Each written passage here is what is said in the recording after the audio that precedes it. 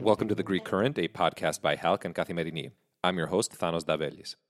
Turkey's President Erdogan appears to be shifting away from his initial moderate tone following the shocking Hamas terror attack this past weekend. Instead, he slammed Israel and the U.S. this week over the response to this attack. At the same time, Erdogan vowed on Wednesday to escalate Ankara's ongoing military campaign against the Kurds in northeast Syria, even as Syrian Kurds accuse Turkey of war crimes.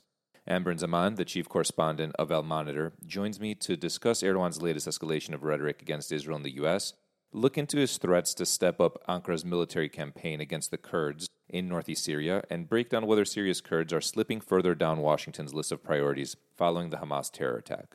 Amberin, always great having you back on The Greek Current. Thanks for joining us. Thank you so much for having me. Amberin, after Hamas' shock terror attack in Israel, Erdogan had also indicated that he would be open to mediating between Israel and Hamas. After his latest outbursts this week, however, against Israel and the United States, for that matter, is this now a mission impossible, to quote Politico?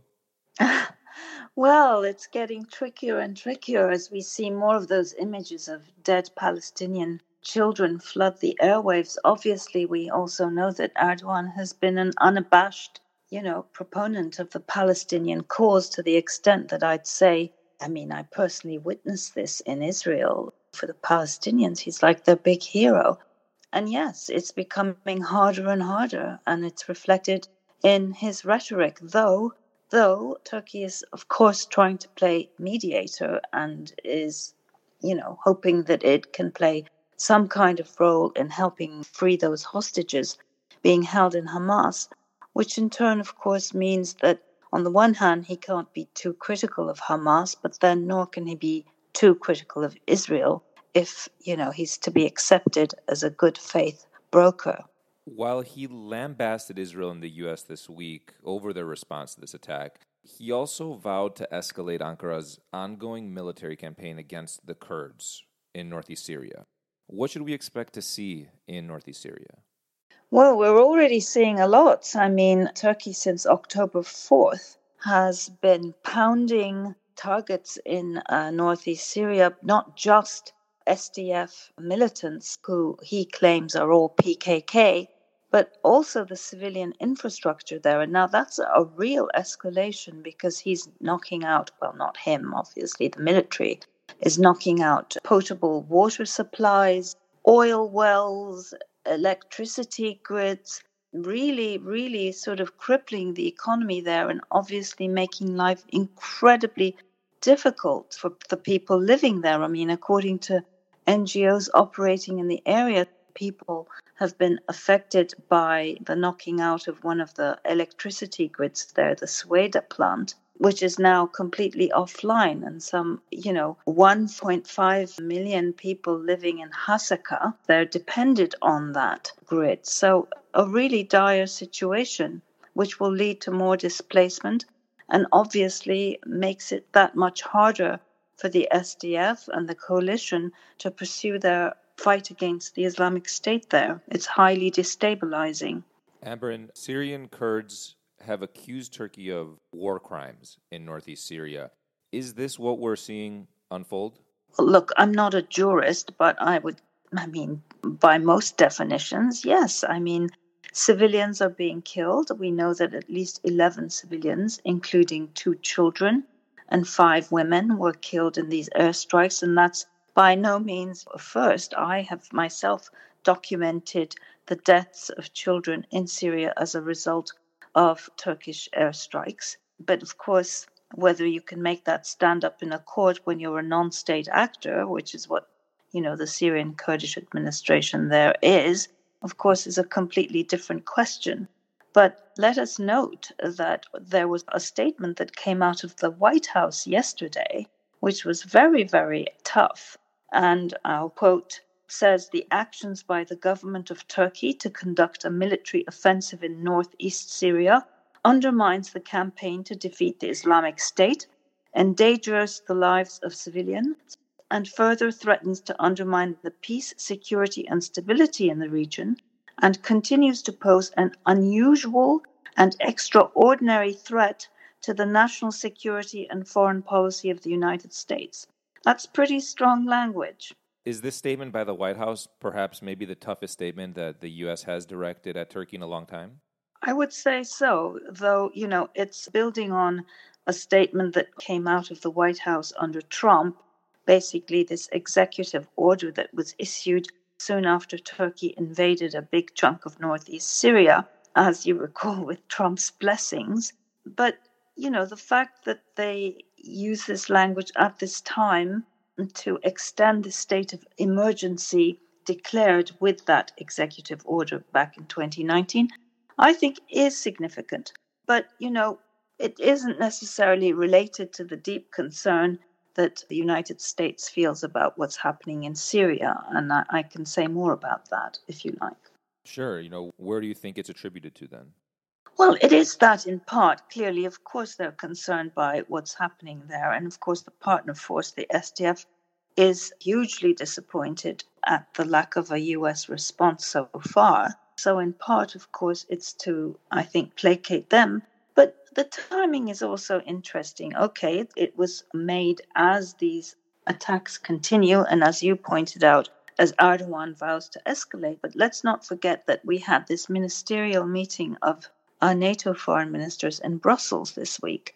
And the expectation was that Turkey would finally, come up with a firm commitment and even a date for the parliament to approve Sweden's accession. That did not happen. And I think that patience is really wearing thin in Washington, in Brussels.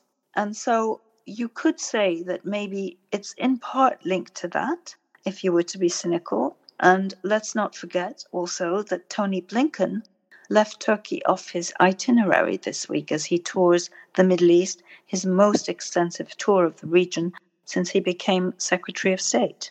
Another incident also took place last week, Amber, when a US F-16 fighter jet shot down a Turkish drone after it came within half a kilometer of US positions in northeast Syria.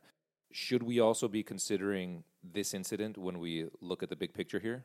Well, of course, it's significant that that happened, but I think it was to do with the rules of engagement, because when those drones, there wasn't just one, came within close proximity of a US base in northeast Syria, in this region called Tel Badr, the coalition said, go away. You're coming too close to our forces. And they did.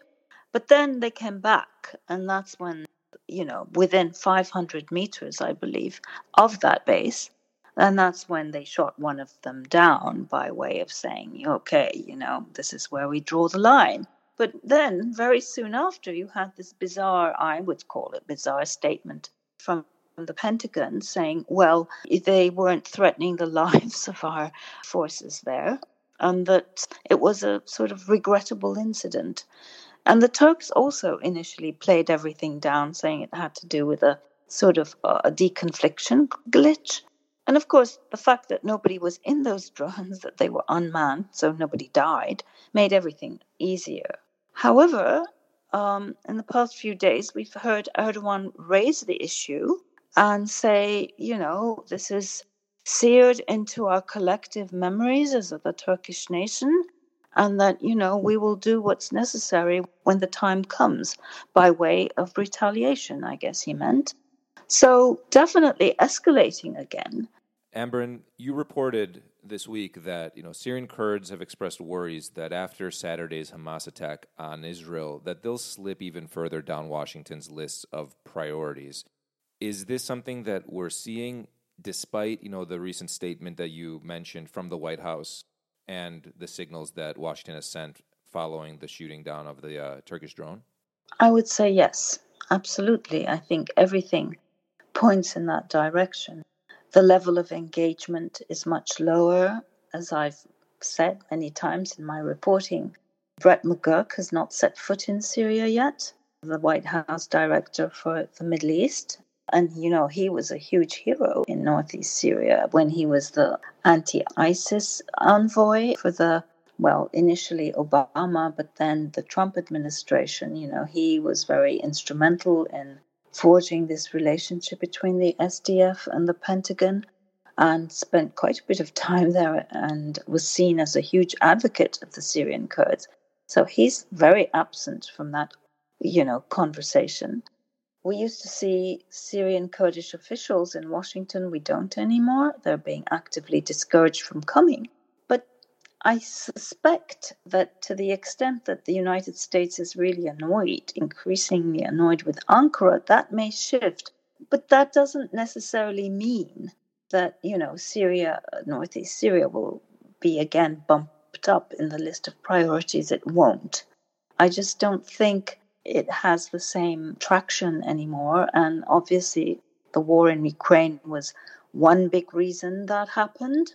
And as a result, of course, Turkey becoming more important once again, and therefore Washington having to accommodate Turkey's concerns, interests. But now, of course, with Israel, I think all that energy is going to get sucked up by that conflict. So again, I think the Kurds will not figure too prominently in any of these conversations. Amber, thanks for joining us again. It's always great speaking with you. Thank you, Thanos. In other news, in what is seen as a message to Albania on Thursday, European Commission Vice President Margaritis Skinas said that accession to the European Union rests on full respect for democracy, human rights, and the rule of law. His comments were referring to the accession bids of the Western Balkans, but were also seen as a dig at Albania over its continued detention of the mayor-elect of the predominantly ethnic Greek city of Himare, Fredi Beleri, on vote-rigging charges since May and delays in his trial. Greek Prime Minister Kyriakos Mitsotakis last month said the Beleri case overshadows relations with Albania and reverses any improvements that have been made. Finally, with the second round of local elections just 2 days away, ruling New Democracy, which posted a sweeping victory in the first round last week, is looking to add at least 4 regions to the 7 it has already won. According to government spokesman Pavlos Marinakis, the ultimate goal for New Democracy is a clean sweep over the 2 rounds, winning 13 out of the 13 regions along with Athens and Thessaloniki. This will result in the government having received, in less than 4 months, a fresh vote of confidence so it can proceed unhindered with the reform work that lies ahead. To achieve this goal, Prime Minister Mitsotakis has also taken the battle of the second round upon himself. That wraps up today's episode of The Greek Current. Thanks for tuning in.